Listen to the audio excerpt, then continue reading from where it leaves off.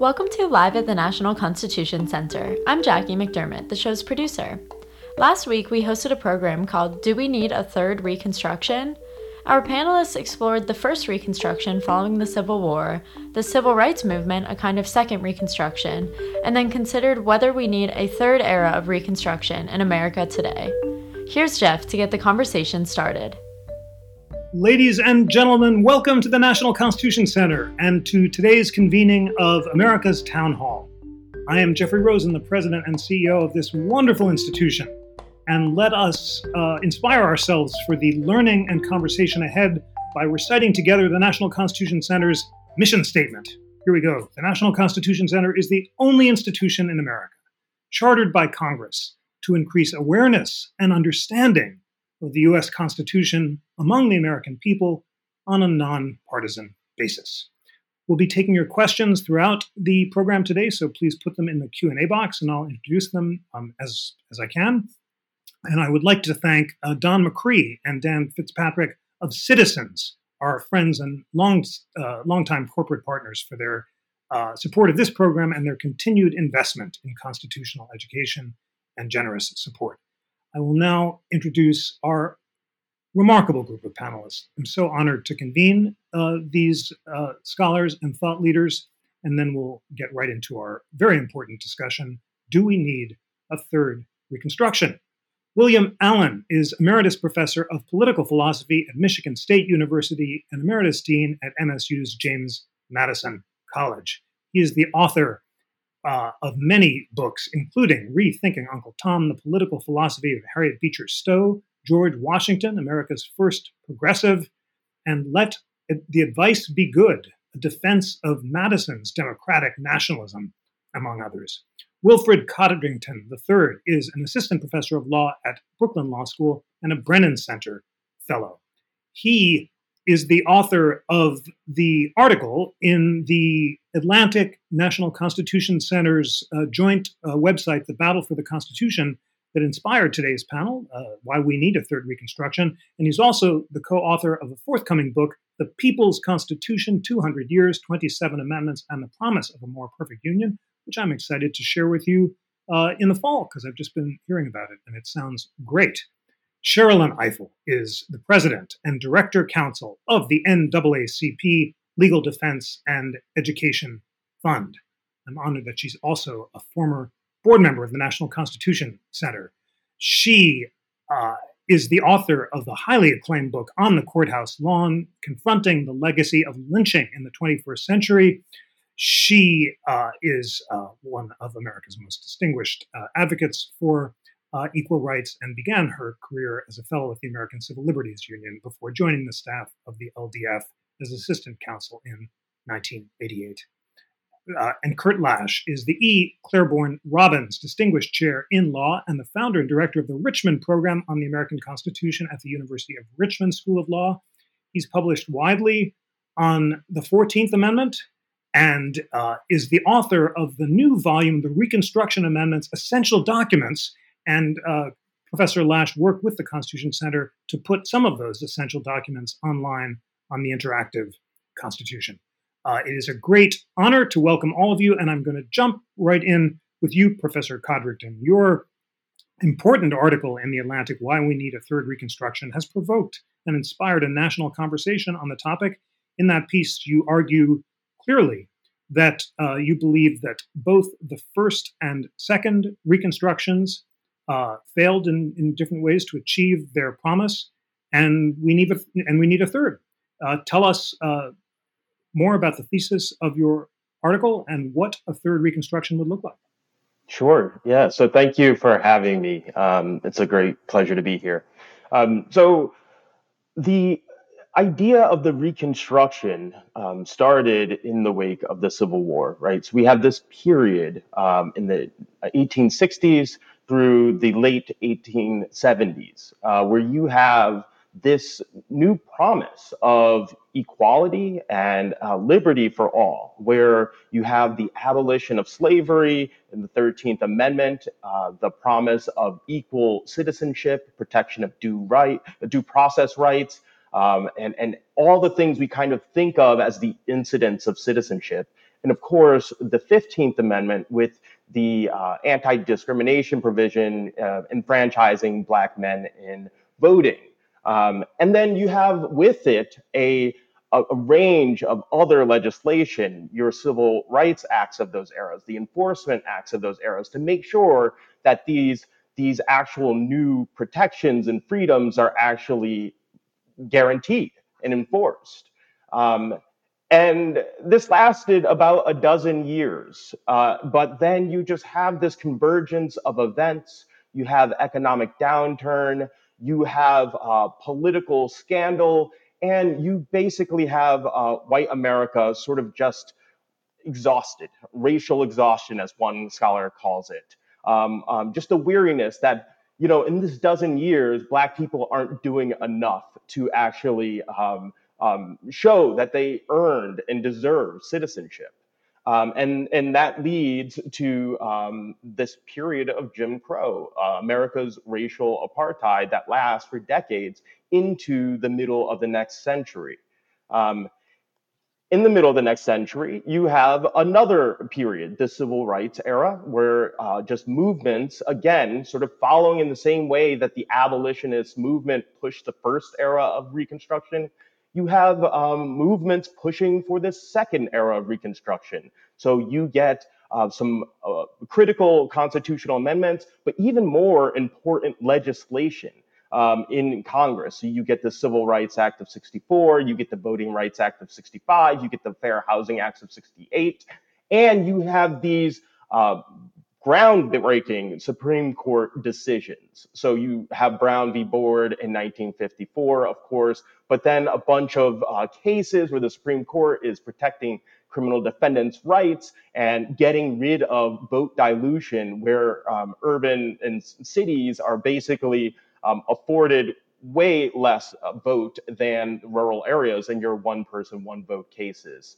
And you also have the Great Society adding an economic heft to this. And so you basically get this second era where you have this vision, this promise of equality, and you see substantial gains in Black America and America generally. And just like the first Reconstruction, you see that era also spiral. So you have white flight occurring in the cities. You have the courts being packed with conservatives. Nixon gets a 0.4 in a matter of 5 years. You have this movement conservatism, which is really a backlash to all the progress made in the civil rights era. And this just lasts decades. And some might say that this is still occurring right now. And so what I'm arguing for is we need a third period of Reconstruction. We need something that parallels the first two in terms of its vision and its promise, but we really need to take the baton over the finish line this time. Because what we see right now, and particularly in this era of COVID, is that Black people, brown people, indigenous communities have suffered the bulk of all the burdens we're seeing. We're seeing it in the economy. We've seen it in healthcare. So COVID has just followed the path that has existed structurally over the past 50 years.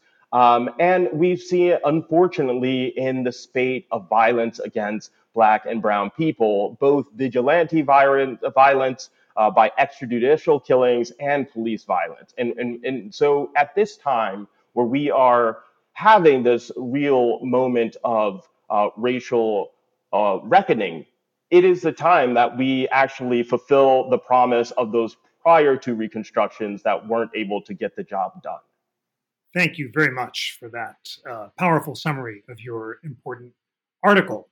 Professor Allen, Professor Coddington just told us that both of the first two Reconstructions combined constitutional amendments with landmark federal statutes, and he thinks a third Reconstruction is necessary. And in his article, as he just said, he said a third Reconstruction begins with sweeping criminal justice and voting reforms. It might also entail direct investments in Black communities to guarantee stable housing, universal health care, high-quality education, and greater wealth parity. And it also would require truth, reconciliation, and recompense. And he concludes by saying, and finally, on colorblindness, acknowledging race is necessary, identifying its impact is necessary. Do you agree or disagree with Professor Coddington's argument? Well, let me say that whether there's a third or a 37th or 377th Reconstruction seems to be not a subject of debate one way or the other, because it's the original Reconstruction that ought to be framing our understanding. And typically in the academic tradition, we have referred to Reconstruction in an inverted image of what actually transpired. It was a point of policy intervention rather than itself an expression of social or political dynamics. And therefore, it's not surprising that there are twists and turns to the whole conversation about Reconstruction, because it's taking place in a greater context of political and social dynamics, going all the way back, in fact, to the beginning of the Republic. The latest work by Kate Mazur on America's forgotten civil rights movement makes it very clear to us that there is a broader context in which we ought to be seeing this, a context that begins with Prince Hall, for example, or Benjamin Banneker or Richard Allen. That was a civil rights movement properly understood, as it was a civil rights movement that ought to be understood as occurring prior to the Civil War, and which actually frames the issues that Reconstruction was meant to address, which means that Reconstruction doesn't emerge out of the conclusion of the war. It emerges in reaction to processes that were in play before the war even began. And those processes were triggered in 1842 in Prigg versus Pennsylvania, when Justice Taney dissented from a case he otherwise agreed with. But he dissented to make one powerful argument, which is the entire story ever after of the struggles over Reconstruction or not. And that is that there should be no federal control over the state decisions about the presence of people of differing races within the states. That's why he dissented from a decision he agreed with. And it was the carrying out of his principle in that we saw realized in Dred Scott versus Taney. And more importantly, it was the carrying out of that principle that led people in the period leading up to the Civil War, as in Oregon, when it petitioned to become a state, to write into their constitutions provisions barring the entry of free Black people. Now, there was at that time a powerful civil rights movement that overcame that and overcame it in the post-Civil War period with the amendments, to be sure, but even prior to that was expressed in the new Republican Party, which was animated by a privileges and immunities claim that it extended to Black people in general and fought for.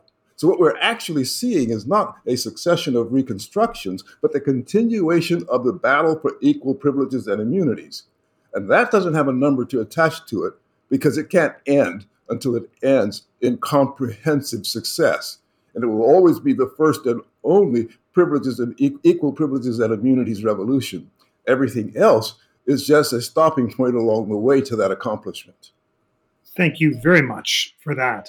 Sherrilyn Ifill, what do you make of Professor Allen's powerful suggestion that rather than thinking about separate reconstructions, we should think about fulfilling the promise of the first one, which, as he just argued, began not after the Civil War, but as early as Prince Hall's petition to the Massachusetts legislature.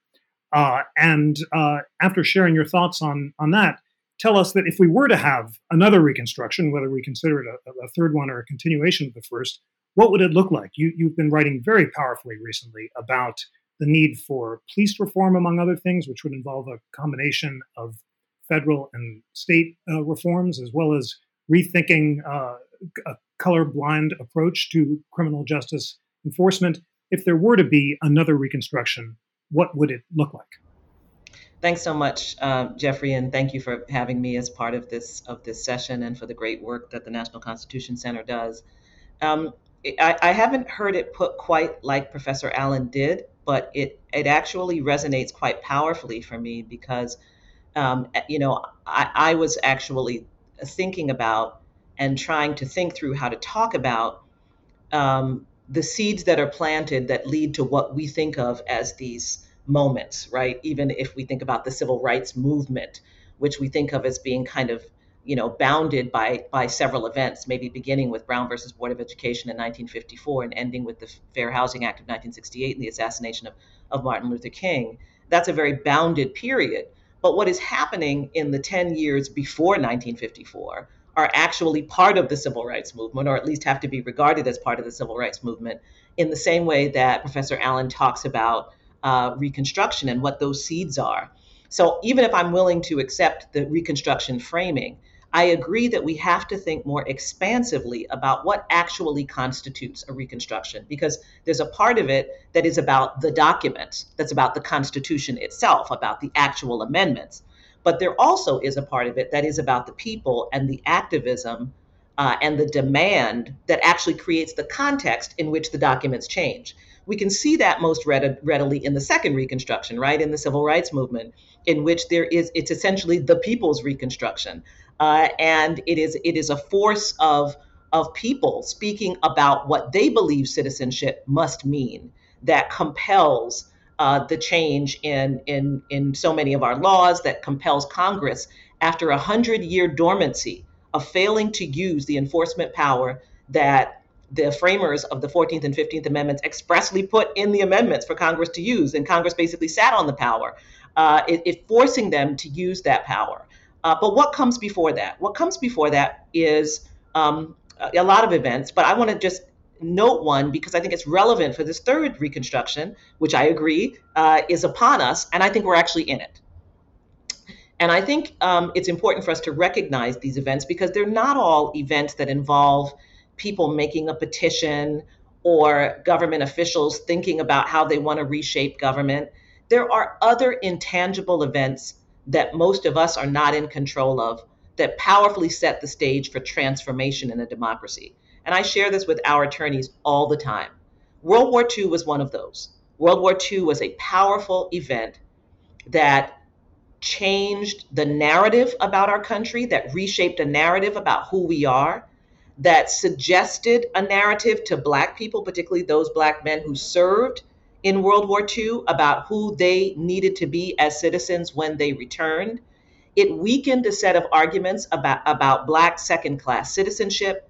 It created confrontations in the South between returning Black soldiers and those who were devoted to white supremacy. And it essentially turned over the soil in a way that set the stage. It also had a powerful effect on the president of the country, President Truman, who, not a perfect president, but had one particular quality that was powerfully important to undergirding the beginnings of the civil rights movement. And that was that he had a real problem with racial discrimination against service people. We know what he did in the executive order in integrating the military, but there are other things he did as well. One of them is described in the new book by Judge Gergel, Unexampled Courage, was his outrage at the blinding of Isaac Woodard, a sergeant who returned home from the war, blinded by a Southern sheriff in Aiken, South Carolina, and Truman's absolute outrage and speaking out about that case. He also compelled the FBI to investigate a quadruple lynching in Georgia because one of the people who were lynched was a former service person. And then he did one other thing, which I'm actually writing about, which is that he insisted and intervened in a case in Iowa, Sioux City, Iowa, in which a returning service person was not allowed to be buried in the Sioux City Memorial Park because he was Native American. And Truman intervened and insisted that they come to Arlington National Cemetery and that he be buried there. And he was outraged by that. So you had a president who had a sense that something about service and service in the war meant something very particular about who Black people were. You had Black people's own sense of what it meant to have served. You had a narrative about fighting Nazism abroad and this idea of equality that also then was refurbished. And so the soil was tilled. I say that's important because those are the events that cabin the other events that are happening. Obviously, there is a strategic plan to, quote unquote, break the black back of Jim Crow, which Charles Hamilton Houston and Thurgood Marshall are working on. Their first success is in 1935 in their case successfully challenging segregation at University of Maryland Law School. It culminates in Brown, but that's 20 years, 35 to 54-ish, is 20 years of them working that strategy. And I raise all of that because it allows us to reflect on the moment that we're in right now, where, as William appropriately says, we do need this third Reconstruction. It's not even a question for me, it's just how we're going to do it. So we need boldness, we need the documentary change, but let's be clear about what has been happening. I think it begins very much with the unrest in Ferguson. I think it begins again with people having a conversation themselves about what citizenship and equality means and forcing that conversation on the broader body politic. And we've been in that conversation since 2014. We also have had a catastrophic event similar to World War II, and that's COVID-19. And the pandemic has had a powerful effect on how many people, and particularly Black people and other people of color, think about themselves as citizens, think about their rights in this republic, think about the relationship between the federal government and the state.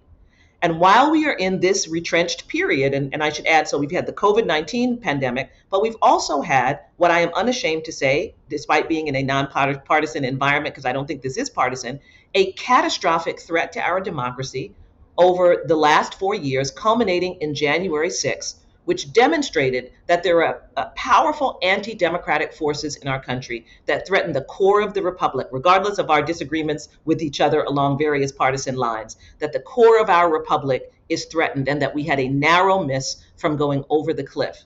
Those two catastrophic events are pushing and compelling a set of conversations and a boldness about engaging with our foundational documents, about engaging with our laws that suggest to people the need for radical transformation in a way that we have not seen in some time. And so I think, yes, we are ready for that third Reconstruction. And when we embark on it, Jeff, I think we're going to have to begin to take up some of the issues that we have left to the side. Some of them are about voting inequality. Some of them are about the physical landscape of this country, which itself was created based on policies and practices deeply steeped in racial discrimination and segregation. It accounts for why we are physically separated from one another. And it is time for us to confront that physical separation and think about how we can implement government policies that were as powerful as the interstate highway system and the GI Bill in creating the white suburbs of the 1950s and 1960s that became so much a part of our thinking because of all the television programs that showed them to us.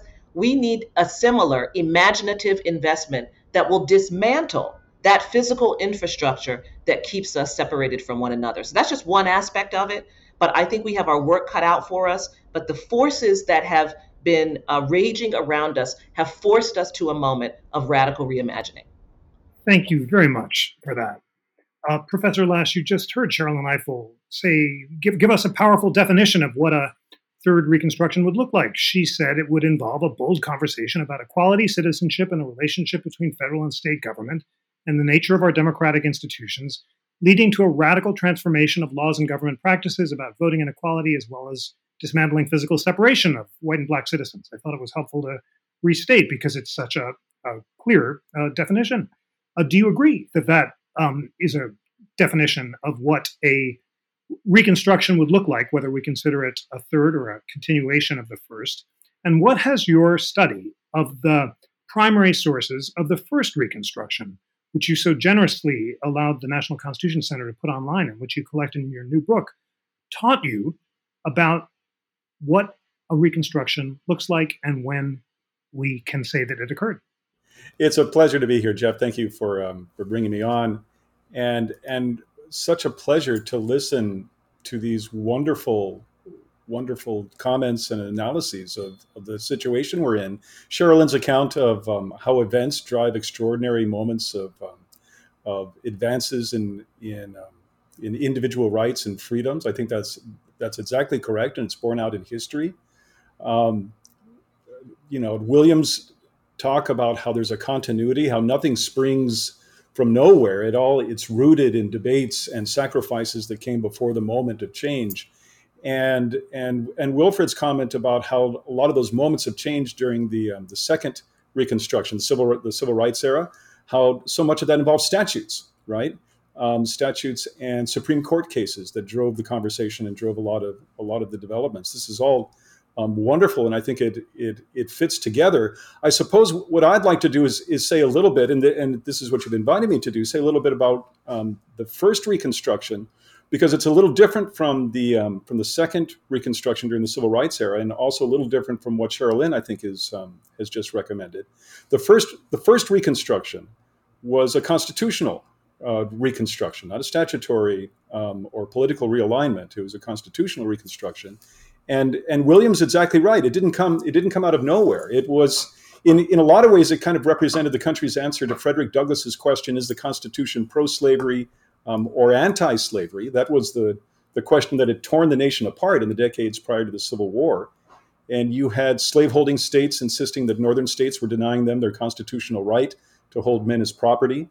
You had northern abolitionists, on the other hand, insisting that slaveholding states were denying the enslaved their constitutional rights and their fundamental rights to life, liberty, and property. And you actually had some abolitionists in the North, like William Lloyd Garrison, who were far more radical, and they condemned the Constitution as irredeemably pro-slavery and a covenant with death, an agreement with hell that he would burn publicly. But other abolitionists like Frederick Douglass disagreed. Douglass believed that the original Constitution, if read properly, tilted towards freedom, not towards slavery. And he rejected the Supreme Court's opinion in Dred Scott that denied citizenship to Black Americans.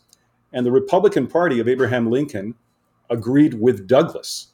And following the Civil War, they drafted 3 amendments that enforced the fundamental principles of American citizenship and individual freedom, which we know as the 13th Amendment, which abolishes slavery, 14th Amendment, which defines the rights of national citizenship, and the 15th Amendment that declares that no citizen can be denied the right to vote on account of race, color, or previous condition of servitude.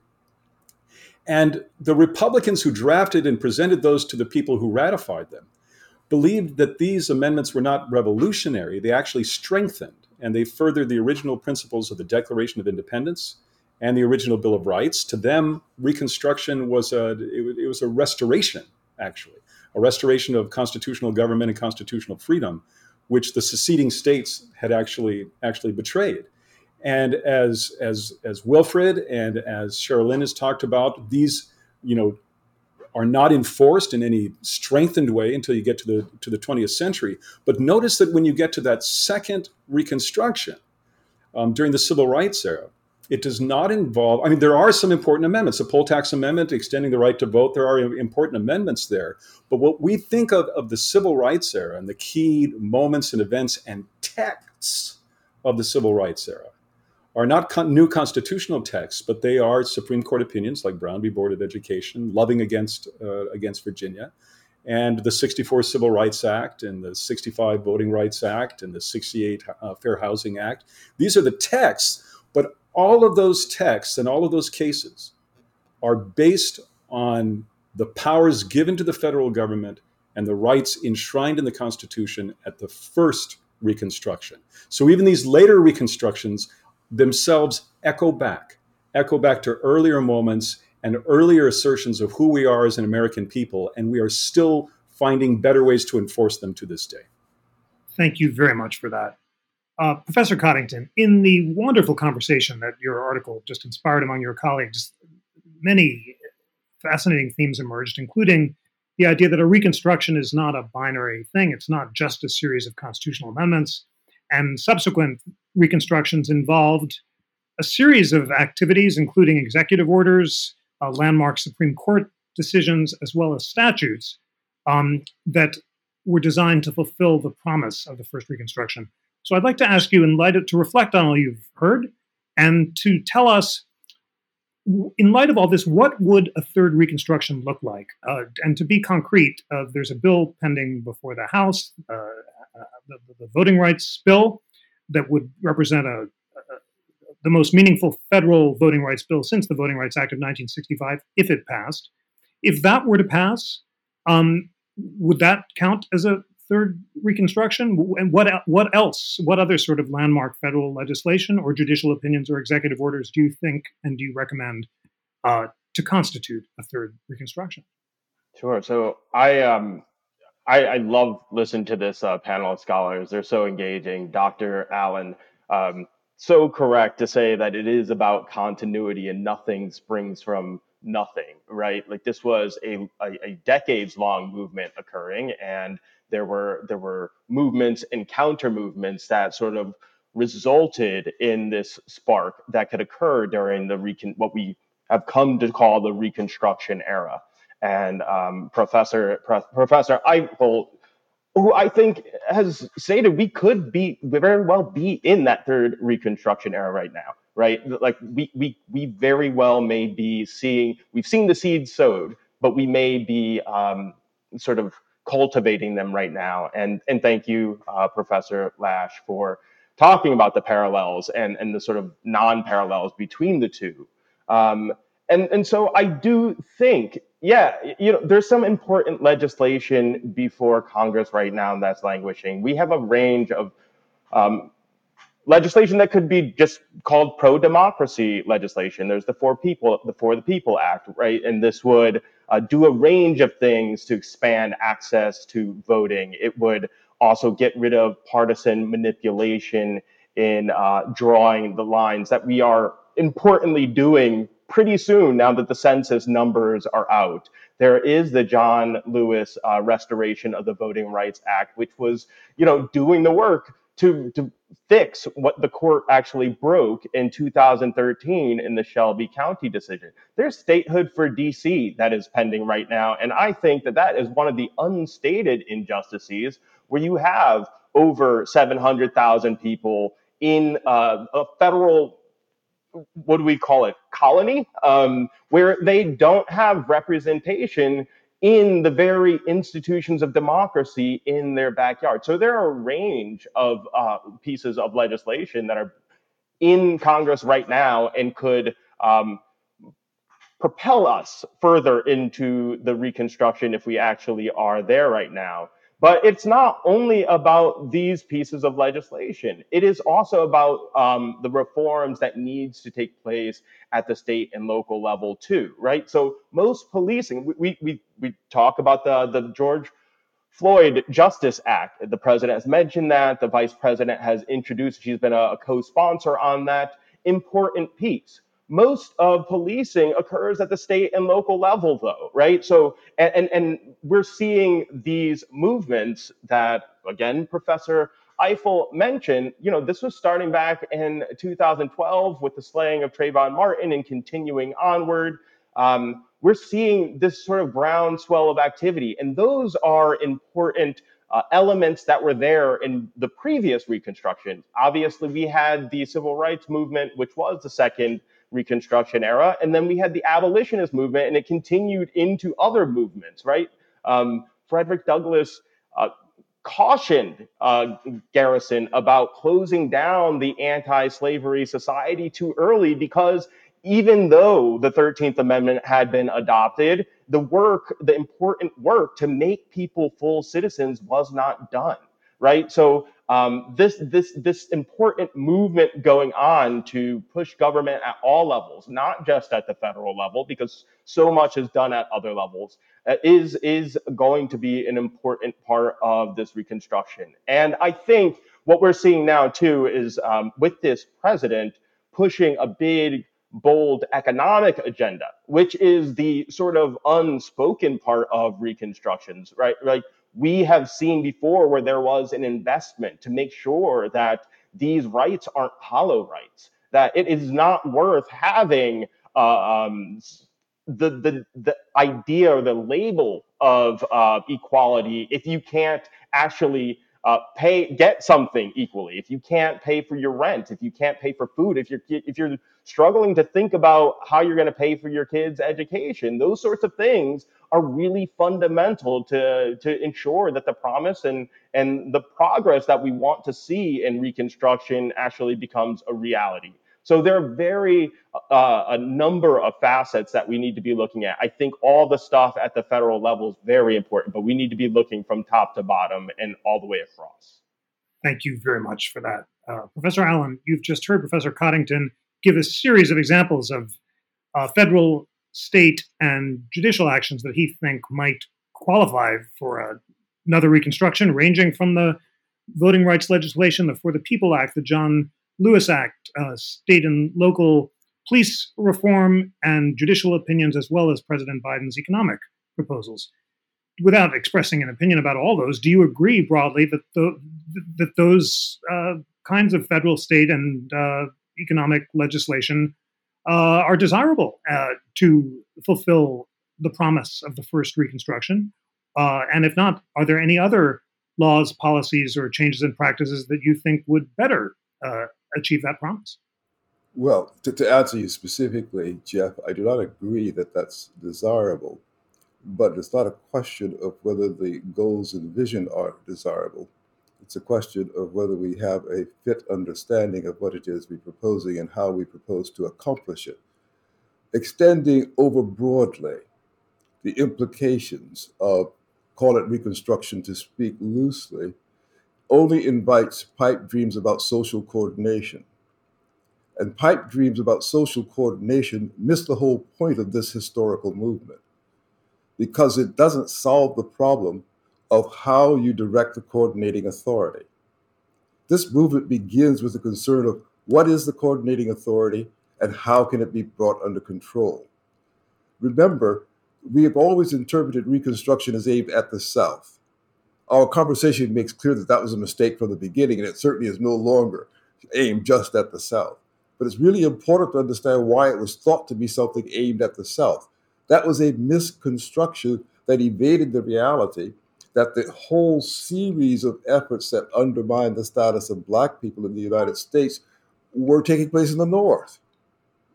Yes, after the war, with the counter-reaction from the former slave masters, there was a period certainly that became ugly, terroristic, and otherwise. But long before that, it was Ohio, Illinois, it was Missouri, it was Oregon, it was places throughout the North that were multiplying Black codes. And so the real question was the question Stephen A. Douglas raised in 1854. Is popular sovereignty good enough to solve this problem? He answered yes. Very important people said no. There must be rights beyond the reach of popular sovereignty. But what are we witnessing now when we go through the litany of possibilities that Professor Connington is talking about? We're merging back into a pop-sov defense. We might as well be adopting Stephen A. Douglas, say, as long as we can mature the dynamic political forces so that we can drive a majority, then it doesn't really matter what the coordinating social authority is or what its powers are or whether they can be limited. Well, our real danger, our real game here is to figure out how to arrive at national standards of performance while nevertheless yielding to the local authority to perform. And that's a specific accomplishment in statecraft, in judicial craft, in constitution making. That's beyond policy implications for this or that particular form of relief. And so the real thinking that's necessary is how to achieve that constitutional balance. That's what's important. Now, whether that will fulfill the dreams of Reconstruction is a secondary question from my perspective. So I don't rule out people wanting to get to a new place with regard to various social dynamics. I think that's very important. I happen to think it's more important how you get there. I think that's the critical question.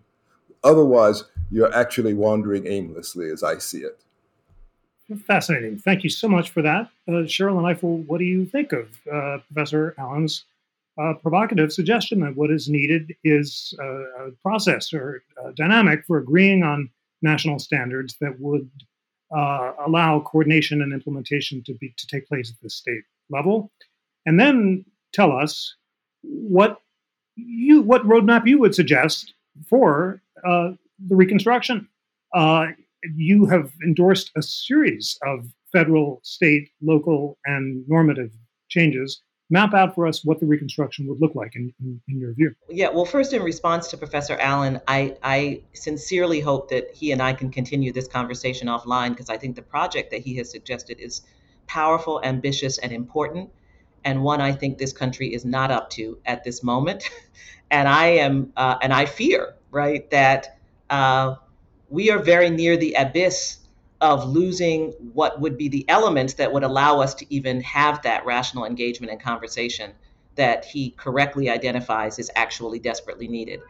And so perhaps I'm in a more emergency mode and in a more short-term vision of what that Reconstruction looks like, to get us to a place where we have the stability to engage what I think are the very, very important and really illuminating questions and the analysis that Professor Allen is providing. what is interesting to me about this moment, and it was true in the second Reconstruction as well, but I think can be powerfully seen right now, is the crossing of the streams between two fundamental issues in the construction of the American body politic. One of them, of course, is about race and about racial exclusion. The other is about power and the relationship between power in rural areas and urban areas. And we are now at a moment where the streams are so effectively crossed that the solutions, that the fundamental reordering will actually be relevant to both of those questions. And so while obviously, as you know, I'm a big supporter of the George Floyd Justice in Policing Act and the For the People Act and the John Lewis Voting Rights Advancement Act, each of those builds on what Professor Lasch currently correctly identifies as existing constitutional provisions. The For the People Act is more of an elections based on the elections clause. But if we think about some of the civil rights statutory framework that I think needs to be reinvigorated, it's just really once again asking Congress or demanding that Congress respond to the architecture that the framers of the Civil War amendments created, which was that they propped open the door with the enforcement clauses, which is to say, we don't know what else is going to happen, but we suspect things may happen. And so we are going to give you this power to enforce the guarantees that are articulated in these amendments. And so when we talk about civil rights statutes, either during the civil rights movement or even now, we're actually not asking Congress to create something new out of whole cloth. We're asking them to walk firmly in the center of the enforcement power that they were given for a reason by the framers of the Civil War amendments. And one could include almost all of that. We think about policing and the origins of policing with slave patrols, and we think about the role that it played in the post-Reconstruction period. If we think about the role that policing and control played throughout the 20th century, we recognize it as a core civil rights issue. Most of the urban unrest in the 1960s came out of some encounters between law enforcement officers and Black people in our cities. 150 incidents of urban unrest in the 1960s. And yet we emerged from that decade with 3 core civil rights statutes, none of which responded to the issue of policing. So it's a core civil rights issue that has to be addressed within the context of the enforcement power of those amendments. But to layer over the other piece about power gets us to the Electoral College, gets us to the designation of senators, by state, regardless of population. It gets us to these other issues about power designation that actually do cross these two elements: the issue of race exclusion and power, the issue of rural urban power, and articulation and expression based upon where you live in the country.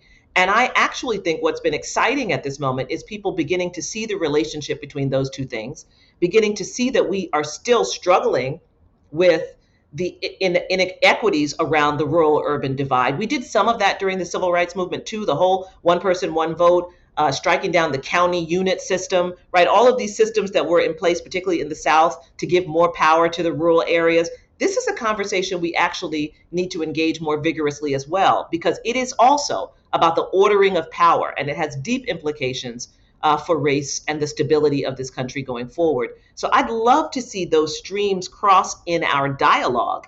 And in some way, the For the People Act tries to do that.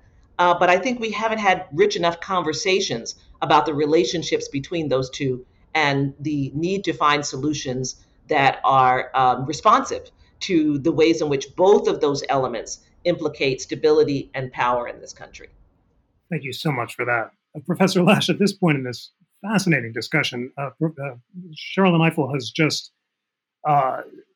expressed interest and respect in Professor Allen's suggestion that we have a sort of thoughtful dialogue about the balance between national and state power, but is more skeptical that that sort of thoughtful conversation is possible without constitutional level reform, given structures like the Electoral College and other forms of distribution of power between urban and rural areas that make coordination difficult. What does history teach us about the conversation that Sherrilyn Ifill and Professor Allen are having, and how successful were the first and second reconstructions, if you want to call them that, in achieving the coordination that everyone seems to agree is helpful? It's Thank you. Yeah, the idea of where to center the power to effectuate the reforms or the reconstruction is always a part of the debates. Um, and the arguments over federalism, of course, were a major part of antebellum debates. Interestingly enough, it was the slaveholding states in the South that wanted to use national power to take slavery north into the free states, and it was the abolitionist states, whether it's Wisconsin or Massachusetts, who stressed the founding ideal of federalism that protected their right to oppose slavery and protected their right to protect their black citizens from any abuses of power coming from the federal government. So and then once you get into Reconstruction itself, you had radical Republicans who wanted to do away with general notions of dual federalism, but you had mainstream Republicans who actually continued to believe that type of dispersion of power was extremely important, and they insisted on following the dual federalist approach to constitutional reform. So it's debated, and of course, federalism today is debated, whether we should still have this type of dual system, whether we should still have a Senate made up of states with equal representation in the Senate, regardless of population. We're still arguing over whether centralization or decentralization or some type of balance between the two is the most appropriate way to effectuate the principles of the founding upon which we all agree. And that is what I find really remarkable about our conversation today, is so much of it is based upon principles which are in the Constitution, which are already declared in our fundamental documents, already declared, whether in the Declaration of Independence and the principles of equality there, or whether how those principles became instantiated through the 13th, 14th, and 15th Amendments. There's this aspect to American reconstructions that is always backwards looking in the sense of calling us to first principles. This is Dr. King, right, in his "I Have a Dream" speech, which he gives in front of Abraham Lincoln, right, there at the Lincoln Memorial, and he invokes the visions of the architects of our republic, who wrote the magnificent words of the Constitution and the Declaration of Independence. It's this calling back to find new ways to further principles upon which we all agree. And that's the difficulty, it seems to me, in facing anyone trying to structure a third Reconstruction right now, because we're a nation divided, obviously. We're deeply divided along political and ideological lines, and that divide focuses on very different ideas. You have one side that tends to focus on principles of equality and political participation and federal investment in equality and political participation. You have another side that is focused on the abuses of government power and concerns about coerced ideological conformity and excessive government power and concerns about liberty as opposed to equality. And so these are both deeply rooted in the Reconstruction Amendments themselves, principles of equality and principles of liberty. But in many ways, they're in tension. They're in tension with each other. And Jeff, you have often referred to constitutional guardrails. I think I've heard you talk about that in the past. Rather than thinking in terms of a third Reconstruction, I have found myself more and more thinking about your insight into constitutional guardrails and maintaining a tension between equality and liberty, because those two held in balance, I think, present a possibility for forward movement that can include the broad body politic. Whether we need a third Reconstruction or simply a furthering of what we have, that's the debate we're having. Thank you very much for that, Kurt. The guardrails idea is certainly not mine, but the Constitution Center does have an exciting initiative exploring how to resurrect the guardrails of democracy and convening scholars and thought leaders of different perspectives to propose reforms to resurrect those guardrails. So at the end of our conversation, which will happen by 1:45, just so everyone expects it, I'm going to ask each of you to propose one guardrail for equality or democracy that you would propose. But before we do that, we have time for one last round, and just this wonderful substantive discussion. Professor Coddington, I'm going to ask you to pick up on Professor Lash's suggestion that there's a tension in this country between an emphasis on liberty and equality, and ask you to reflect how is that playing out on the courts. And just to put the question this way, the first Reconstruction, many agree, was thwarted by the Supreme Court as well as by Southern Redemption, which struck down the Civil Rights Act of 1875, which upheld segregation and which thwarted the promise of the amendment. The second Reconstruction, you have argued, was for a time fulfilled by the convergence of the Warren Court and landmark decisions, the cooperation of the presidency, and the active participation of Congress. Now, as Professor Lash says, we have a division on the current Supreme Court between the meaning of the Equal Protection Clause itself. Is it colorblind and focused more on individual equal liberty, or is it devoted more toward equity and equal opportunity and remedying past discrimination? Talk about that division. What role, in your view, would the courts have to play if the third Reconstruction that you're arguing is to come to pass? And how do you see the relationship between the courts, Congress, and the presidency moving forward? Sure. And I just want to quickly pick up on what Professor Eiffel said. She talked about this uh, convergence of race and power, which I just think is so profound and so accurate. And she mentioned the Electoral College, which I've also written an article for the Atlantic and National Constitution Center. I think that the Electoral College is and always just has been one of these repudiations of actual democracy and the will of the people, right? And so even what occurred in January 6th, like that would not have been able to occur without the whole processes that the Electoral College sets into place to occur, right? You had to have this formal counting and all this other stuff. So that working in concert with the Senate gives us a Supreme Court that actually is less reflective of what the American people want and look like. And so that brings me to your point, what we should expect from the Supreme Court. Um, after the first Reconstruction, we had a series of cases. Your Slaughterhouse case that gutted the Privileges or Immunities Clause. We had the civil rights cases, which created the state action doctrine and gutted the Civil Rights Act. We had Plessy, which sanctioned racial apartheid in America for the foreseeable future. Um, we saw something similar to that. And so while we had a liberal Warren Court working in concert with Congress and the president during the 50s and the 60s, we saw shortly after that a series of cases that showed that the Warren Court was gone. We quickly had Washington versus Davis, which basically said, your disparate impact is not enough to show that there is discrimination going on.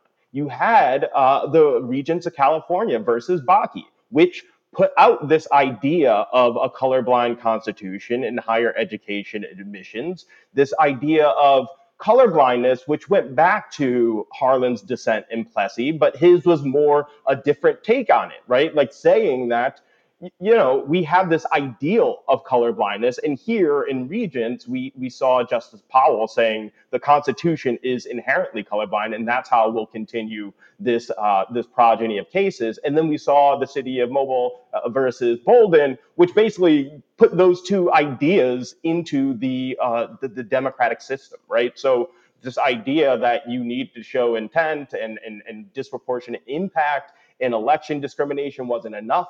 And this idea that we have this colorblindness that is going to rule the day.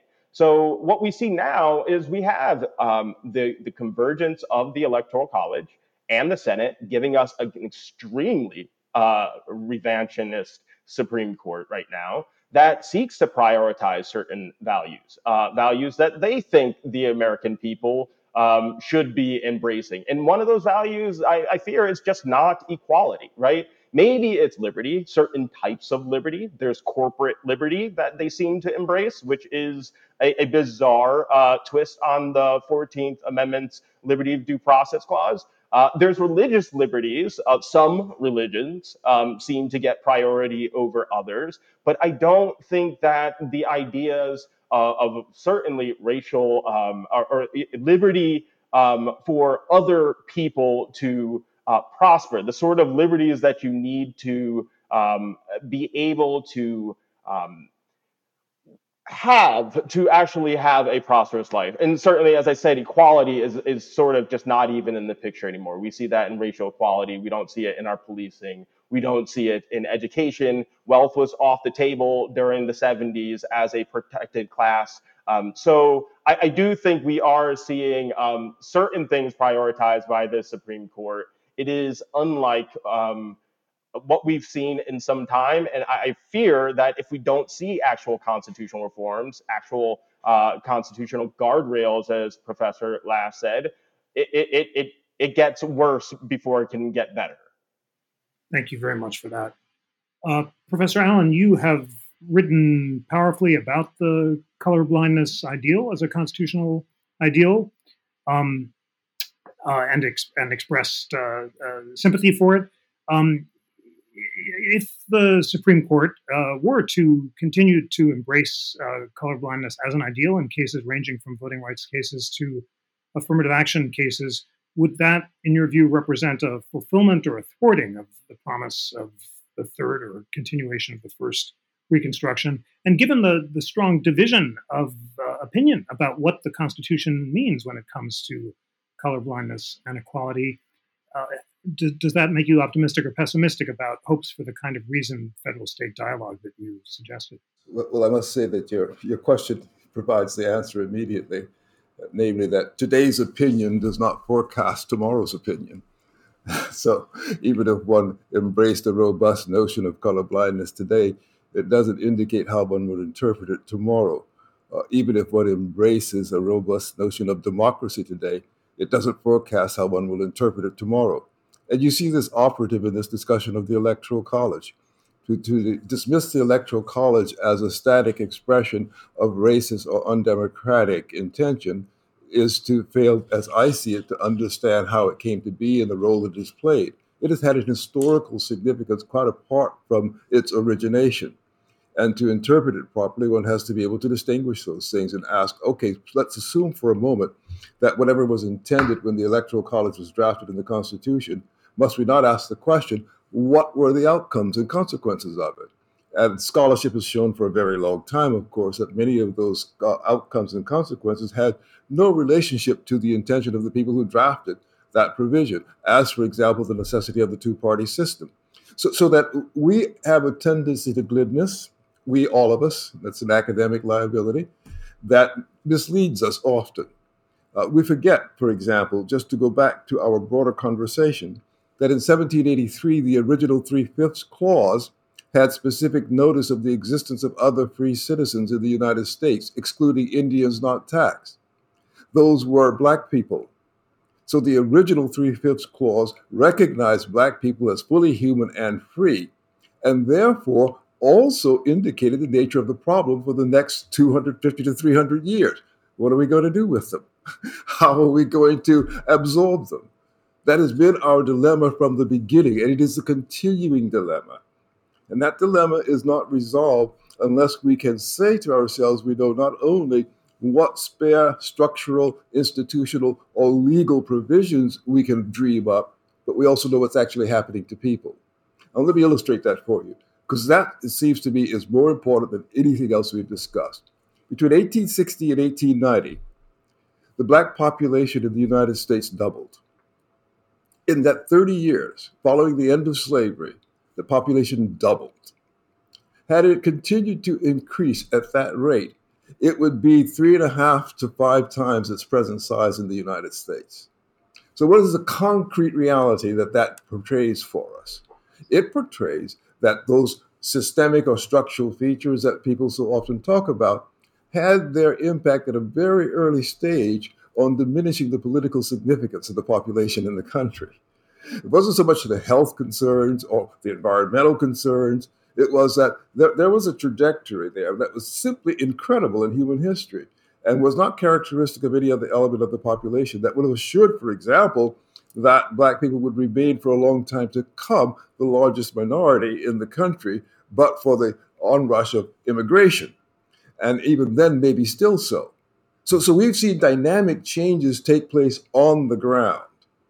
We see, first of all, the resilience and the resourcefulness of that immediate population that exited slavery. They didn't double by just sitting around doing nothing. They doubled because there was energy, intelligence, and exertion among them, a coping under difficult circumstances. And unless we have the ability to understand how people can cope and survive, no matter their circumstances, we cannot help them, period.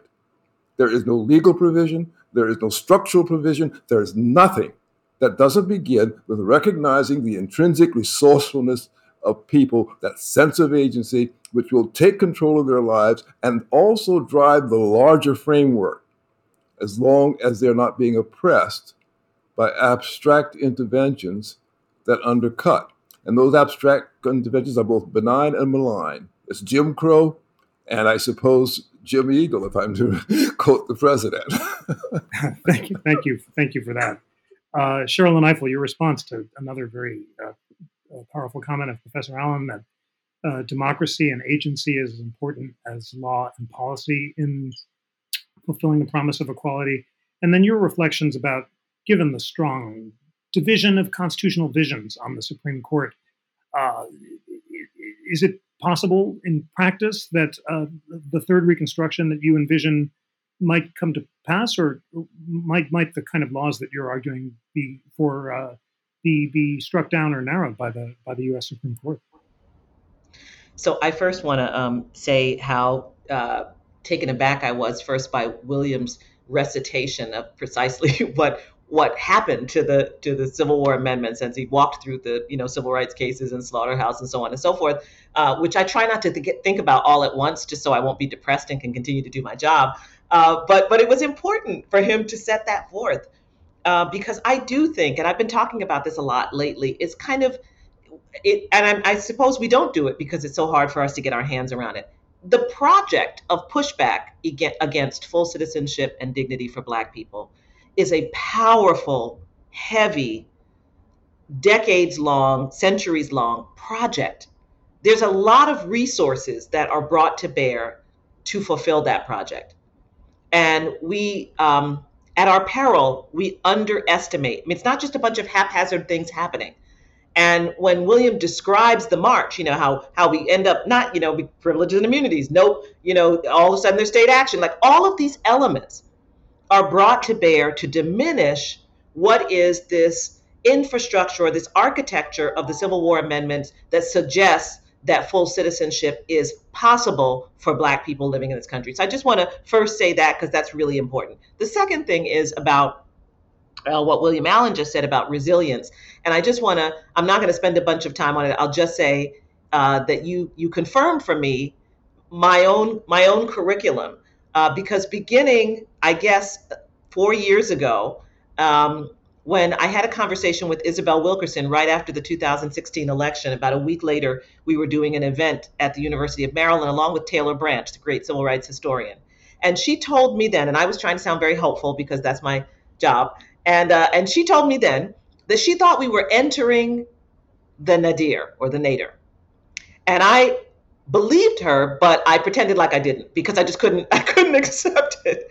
But what I did do to hedge against the possibility that she was right is that I began a kind of curriculum for myself, studying the nadir to understand what did Black people do in this period of tremendous oppression and pushback. This is post-slavery.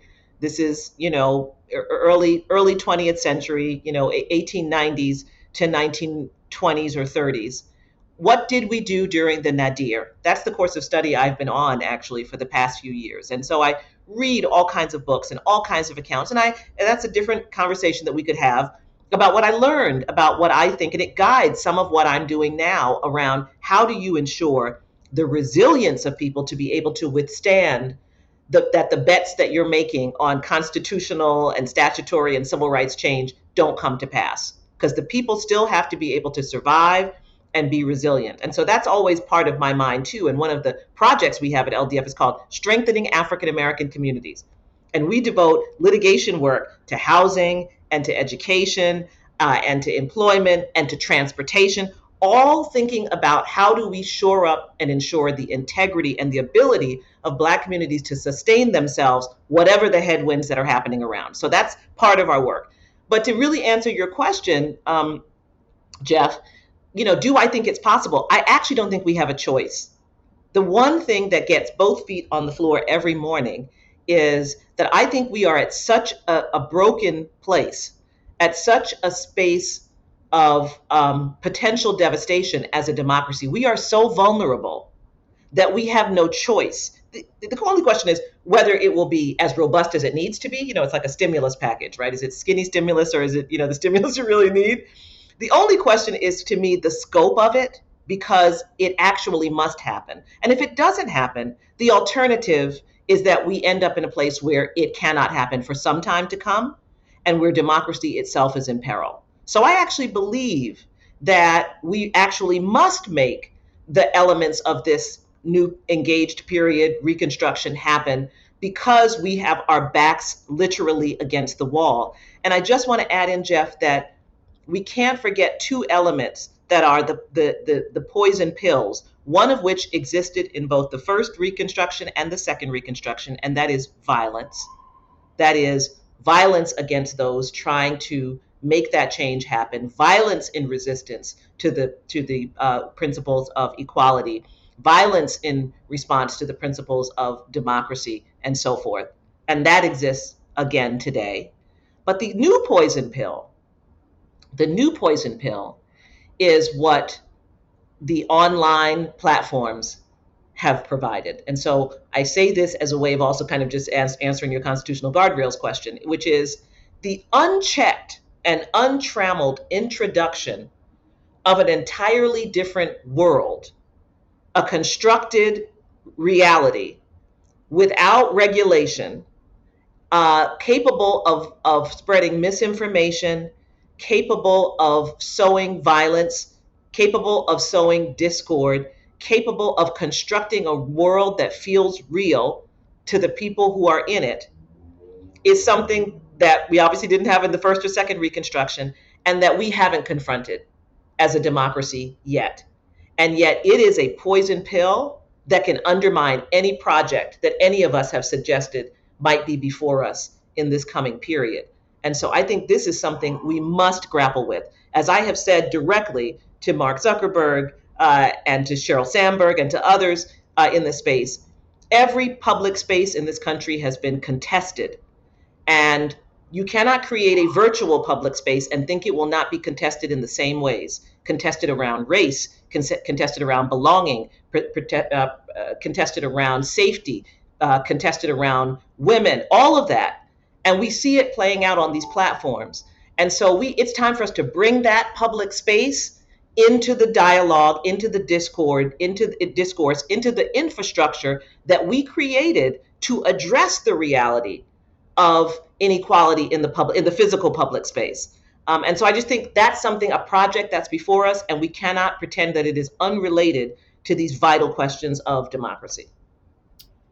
Thank you so much for that rich answer. Thanks for sharing your reading and your learnings. And I will ask you to maybe share some of those with our friends so we can add some of those primary sources to our new Founders and Second Founders Library. And thanks also for suggesting a guardrail. And you did indeed in 2019 in the Washington Post write a piece saying that Mark Zuckerberg doesn't know his civil rights history, and that some willingness to address the question of online speech was necessary for achieving the promise of equality. All right, we have 5 minutes left, and Constitution Center programs like Supreme Court arguments always end on time.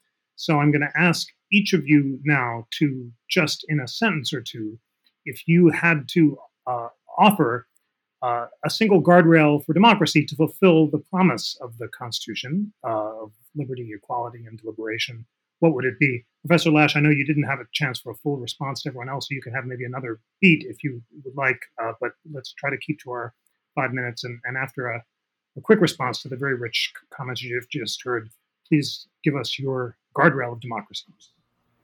Thank you. This has been wonderful, a great conversation.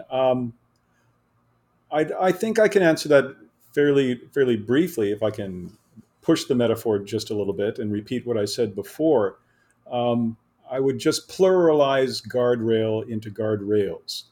We believe in separation of powers. That's one of the constitutional innovations that you get under the American Constitution, where you divide power between the three national branches of government and between the national and state governments. And you do that the better to secure liberty, the innovation to prevent any one institution from becoming too powerful and creating a form of tyranny.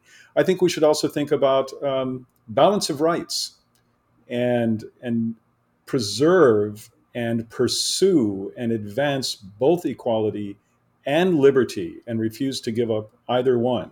I think it is out of that maintained balance of those guardrails that liberty and equality will both best flourish. Thank you so much for that concise and eloquent proposal. Professor Coddington, please share with our friends your proposed guardrail of democracy. Sure.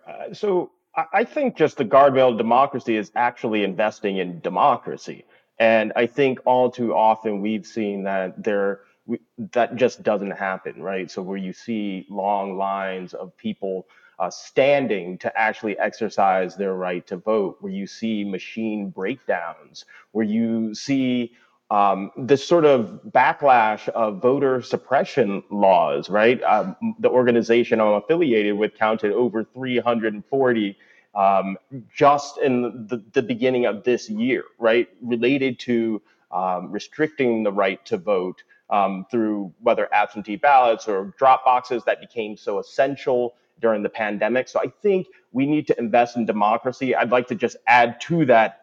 I'd like to see something done about the Electoral College and potentially an affirmative right to vote in our Constitution. We only protect the right to vote through anti-discrimination provisions, and there is no actual positive right to vote in the Constitution.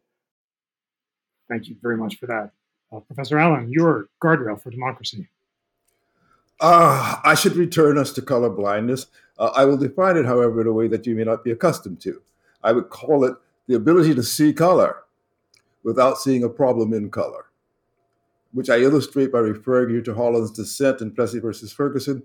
He introduced the term color blindness, but went on to write an opinion in which he used frequently the term black to describe black people rather than the colloquial colored, as an illustration of what he meant by color blindness, which has not been sufficiently observed in most commentaries since that time. Thank you very much for that. And Sherrilyn Ifill, last word to you. You've given us one guardrail.